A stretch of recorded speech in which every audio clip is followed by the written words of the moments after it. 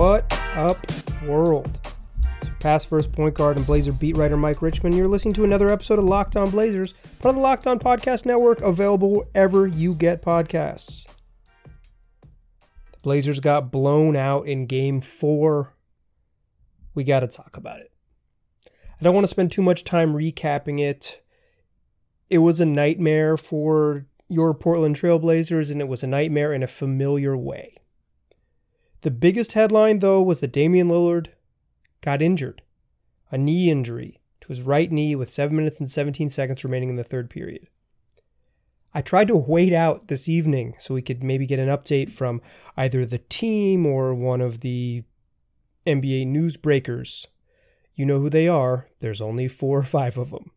But the team hasn't released much information, almost none, just confirmed he's getting an MRI on his right knee.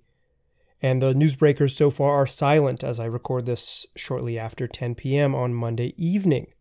So there's a chance that the third segment will feature real-life breaking news. If not, look for an update tomorrow in this same space where you got this same podcast.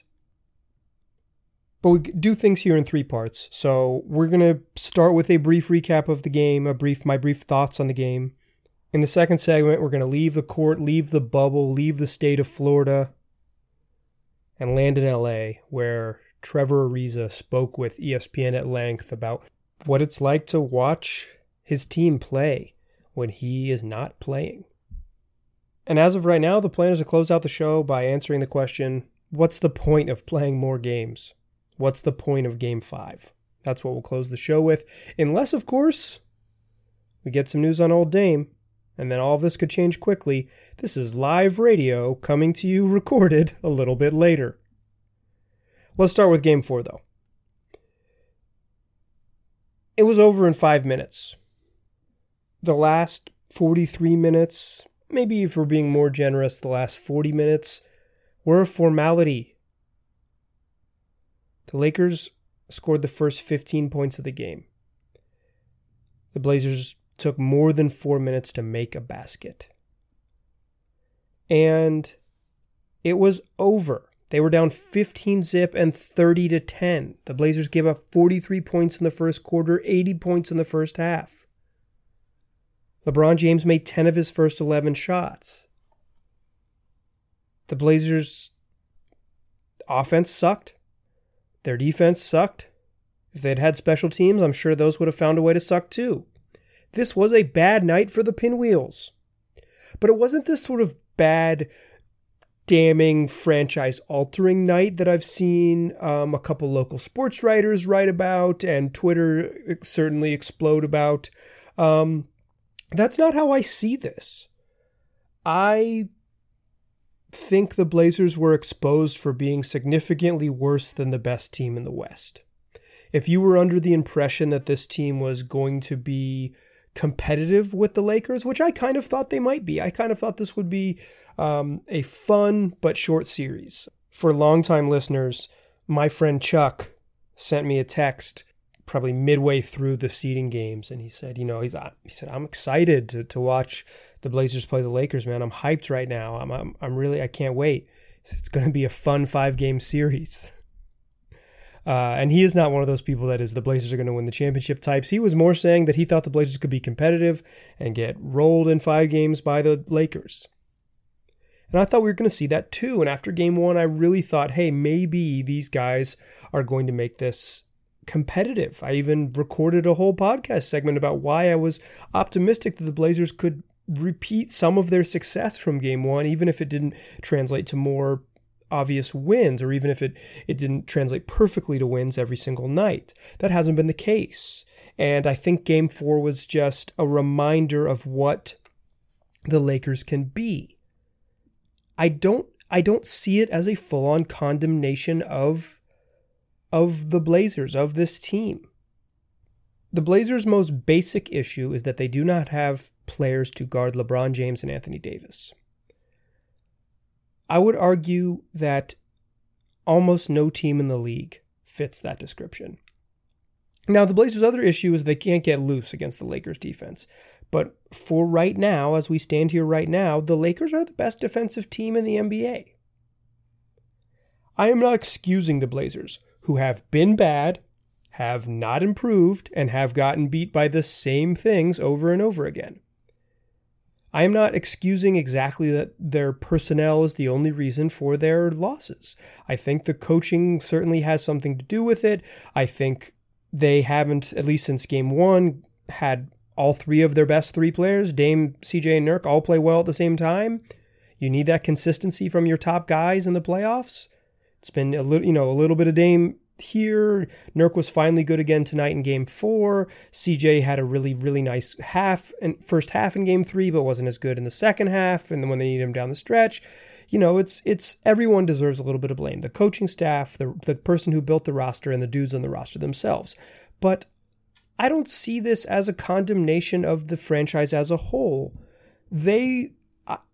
If you're going to be mean, if you're going to condemn them for what they did from October to March. Not for what they did in August. This team was maybe poorly conceived, put themselves in a position to make some noise, and then met the best team in the West and got walloped. They got walloped on all fronts tonight. It didn't look good. It wasn't enjoyable. The game was over early. Just like that. If you were making dinner or putting the kids to bed and couldn't get in front of your TV until 6:30, maybe 7 o'clock by the time you settled in with your adult beverage, the game was over. It was already a blowout by the time you were sitting down. So I don't feel the need to dive much deeper into this one. The Blazers' problems were the same ones we saw in the end of game 3. The Lakers ratcheted up the defense. Kentavious Caldwell-Pope gave Dame fits. Danny Green was pretty effective against CJ McCollum, and their length inside is a real problem. And on offense, the Blazers don't have anyone who can guard LeBron James. Carmelo Anthony he cannot slow down the best player in the world. He probably never could, and he certainly can't now. Gary Trent Jr. tries his ass off, but he's not strong enough to deal with LeBron James.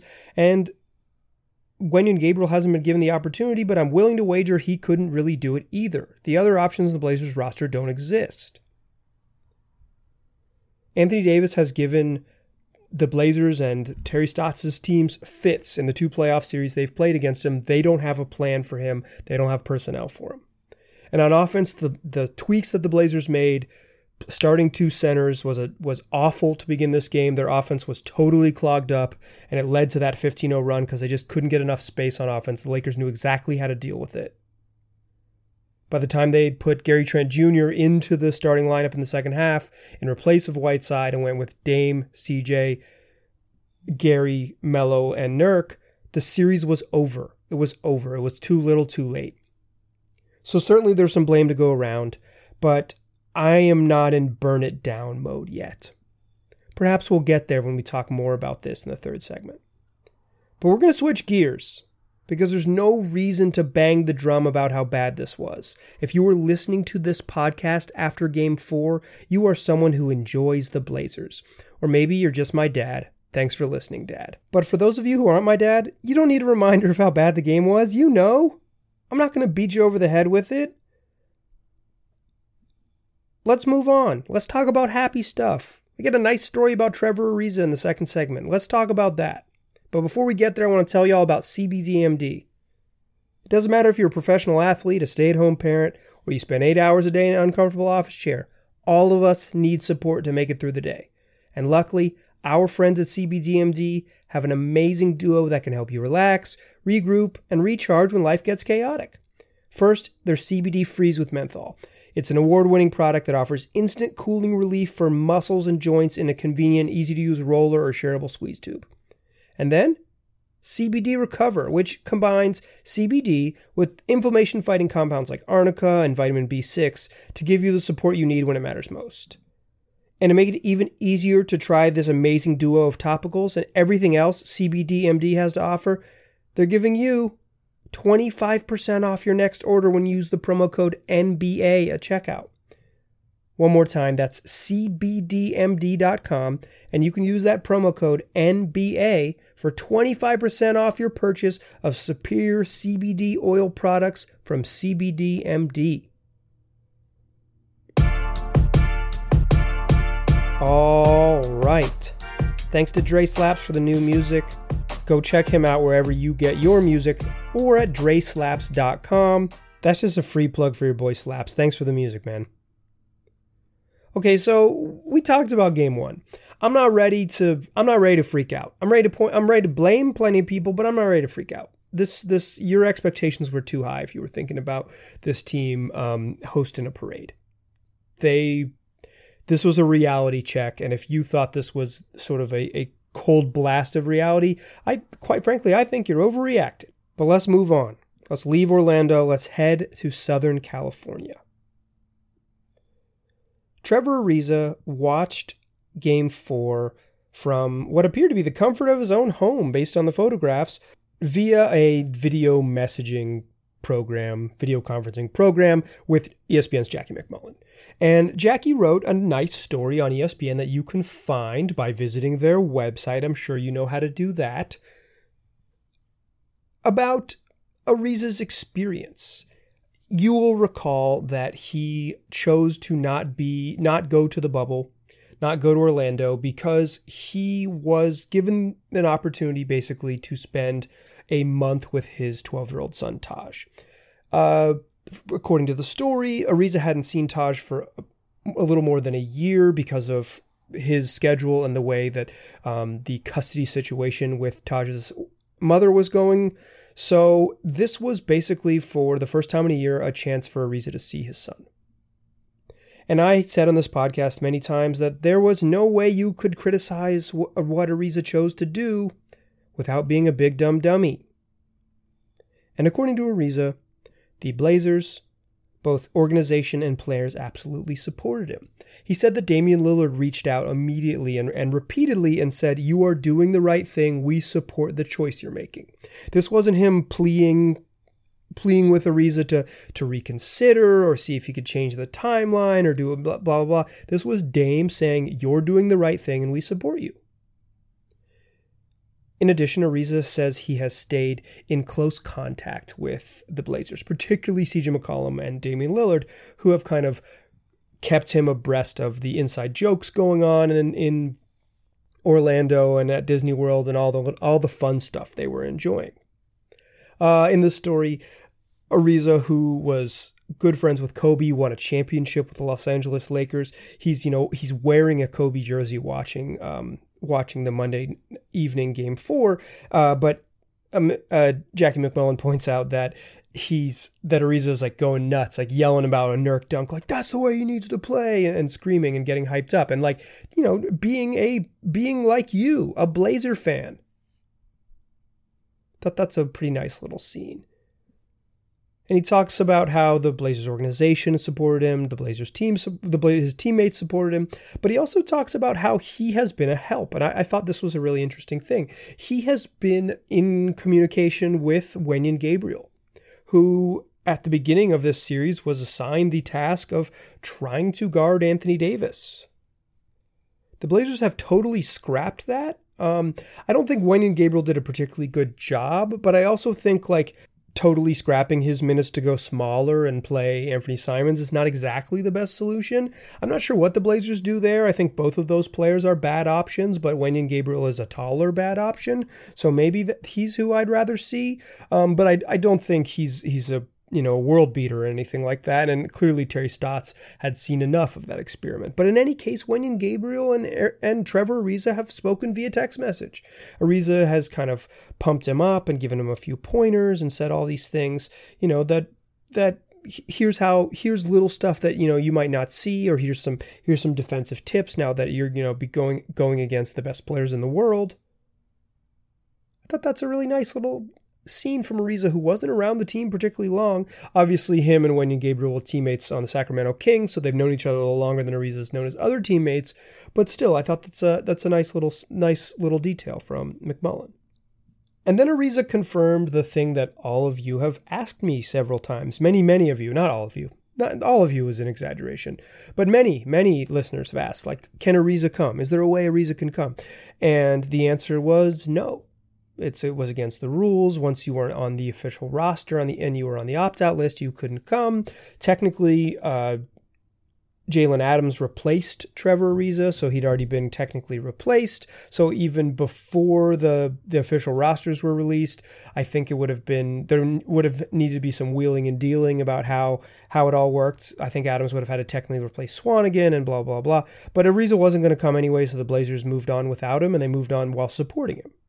But Ariza says in the story that once the visitation with Taj was over, they spent a month together. Taj went back to North Carolina where his mother lives. They spent a lot of time together. I thought Ariza had a nice bit in that story just about kind of like the difficulty in going between two homes if your parents are separated, and how you live with two different sets of rules and two different lifestyles, two different ways of life, I think is probably a better way to say that. And that, so he just spent a lot of time just listening to his 12-year-old son and not like going out and doing all these things. Obviously the pandemic makes it a little harder, but, not trying to give him all these experiences, mostly just kind of like figuring out what listening to him. I thought that was a nice little scene. But after that was over, after Ariza had spent this time with his son and Taj had gone back to North Carolina to live with his mother again, Ariza basically called the Blazers and said, "Yo, is there any way I can come now? Is there any way I can come to the bubble? I'd love to get into Orlando." And they, said officially no, it's against league rules. He got the word. So I even think at the time, maybe Ariza wasn't totally sure of how it all worked. I think that's pretty believable in my experience around NBA guys. They kind of just operate at their own speed and aren't totally aware of the rules and let people around them kind of explain to them as they go. People, typically speaking, NBA fans who love the league are more aware of the rules and the happenings of the league at large and the machinations of the league and all of its parts. Guys just don't know. They just do their thing. They show up and do their thing. It's funny. A lot of times in the locker room, you'll say, "Hey, CJ McCollum has been dealing with a sprained ankle. Have you noticed anything like that?" And whoever you're talking to, say it's Yusuf Nurkic or whatever, will be like, "Oh, for real? I had no idea." Or, like, "His ankle? Yeah, I think I knew that." But it's like, whereas fans are like super tied in. And I think Trevor Ariza is operating under this, the way NBA guys do, to be like, "I'm going to opt out and then maybe I'll opt in when I'm ready." Obviously this restart plan is unprecedented, so him not knowing the rules also kind of makes sense. So here's Trevor Ariza watching Game 4. Not how obviously he wanted it to go, and certainly probably not how ESPN wanted it to go, and him watch a blowout. Kind of got boring there after the first quarter. But I think the story's worth reading, and the just in general, some nice heartwarming change of pace news is that Trevor Ariza found some peace being a dad, and I think he found some peace while he admits it's extremely hard to watch these games, that he's watched every seeding game, he's stayed connected with his teammates, he's kind of trying to stay in NBA player mode, knowing that he's played 15 years in the league and that you don't get a lot of these opportunities. And in fact, if he had still been a Sacramento King, it would have been over for him. They wouldn't have sniffed the playoffs. So I recommend reading the story to get a little closer to the human of Trevor Ariza and to get away from how brutal the Blazers have been on the basketball court. It hasn't been very fun, and the Trevor Ariza story offers some fun. It's nice to have a little bit of escape and to read about someone who's just being a good dad. All right, in the third segment, let's come back and close out the show by answering this question. Is there any reason to play Game 5? Before we do that, I want to tell you all about RockAuto.com. RockAuto.com is a family business that's been serving auto part customers online for 20 years. And you can go to RockAuto.com right now to shop for auto and body parts from hundreds of manufacturers.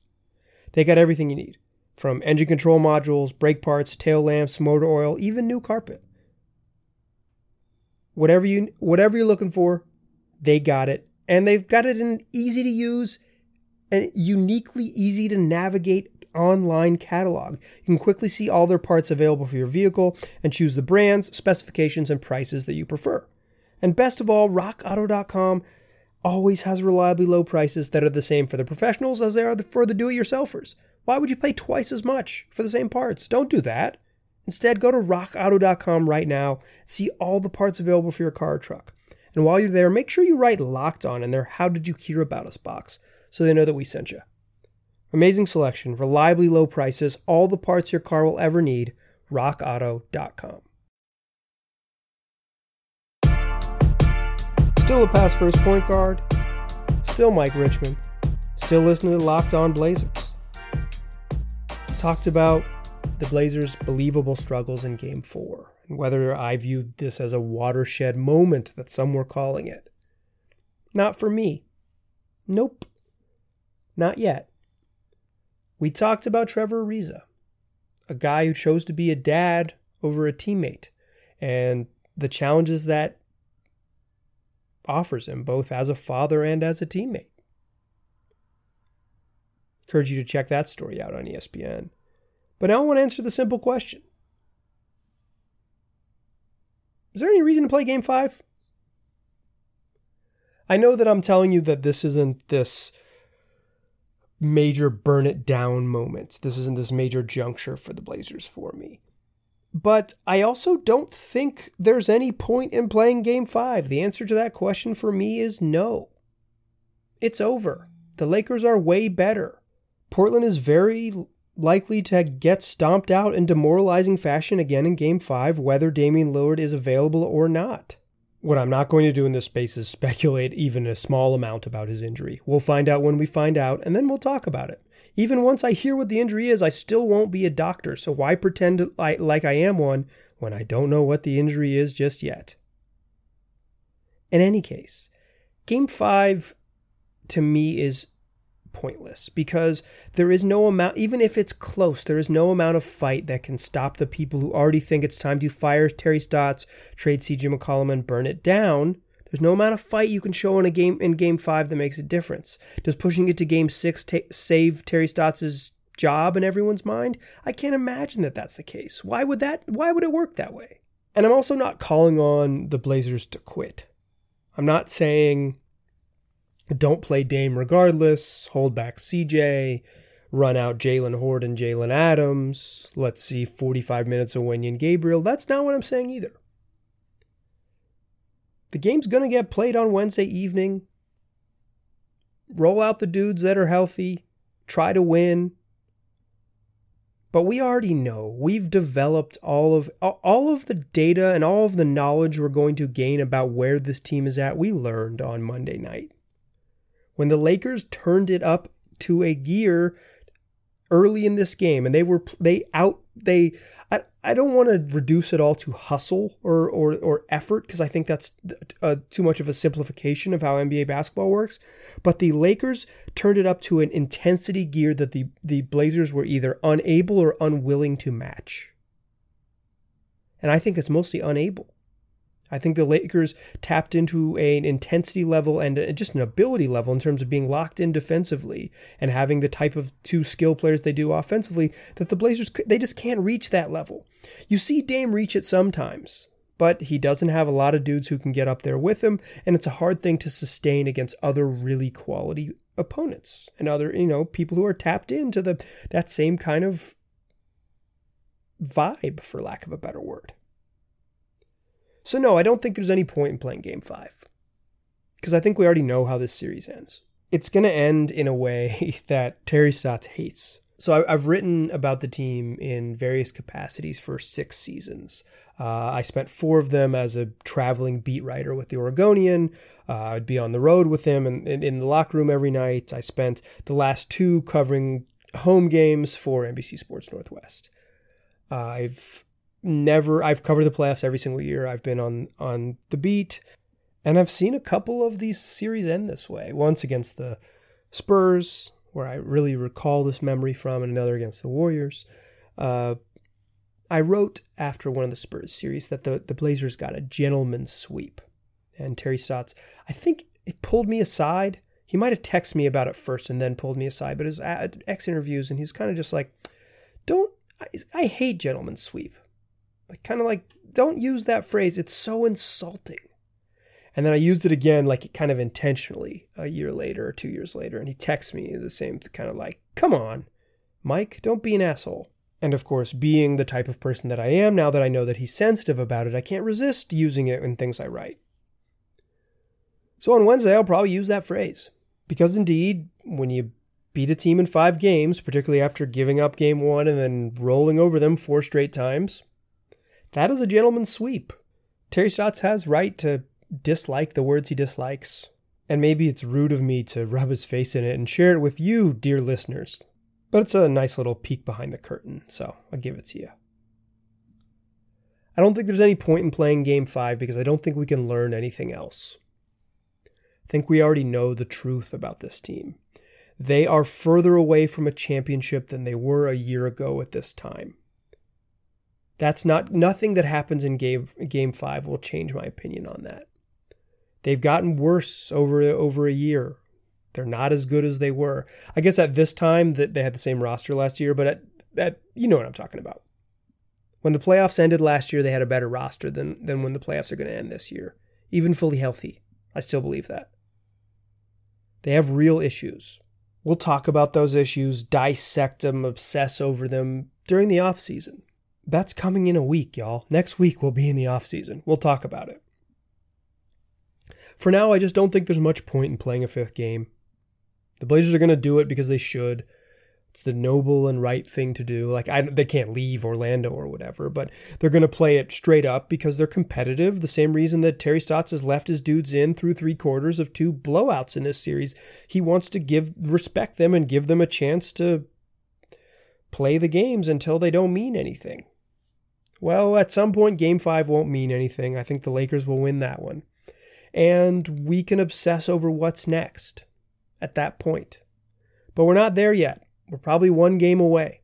A gentleman's sweep, regardless of the availability of a certain point guard, seems inevitable. That's where we're headed. So we'll have a show Wednesday after Game 5. But in between there, I want to squeeze in a mailbag episode. I think it makes most sense to do it in between these 2 games. So if you were listening to this on Tuesday, right now, tweet at me, at Mike G. Rich, or email me, lockedonblazerspod@gmail.com, and get in your mailbag questions. I'm also going to send out a tweet, so it'll function like normal mailbags. But if you're listening to this on Tuesday, August 25th, tweet at me or email me. Let's get a mailbag going. I think it makes the best sense this week to do it then. Game 5's Wednesday. The offseason is near. If it doesn't happen Wednesday, it'll probably happen Friday. That's where we're headed.